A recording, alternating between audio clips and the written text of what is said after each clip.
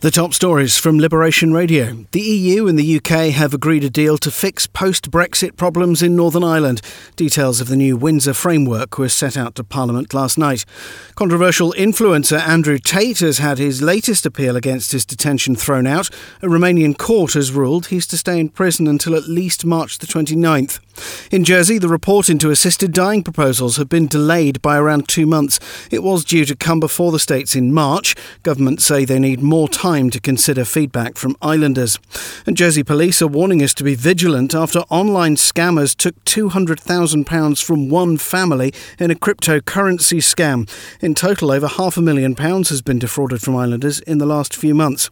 In Guernsey, a group of protesters disrupted the weekend's rally. Organisers were forced to pause some of the stages several times.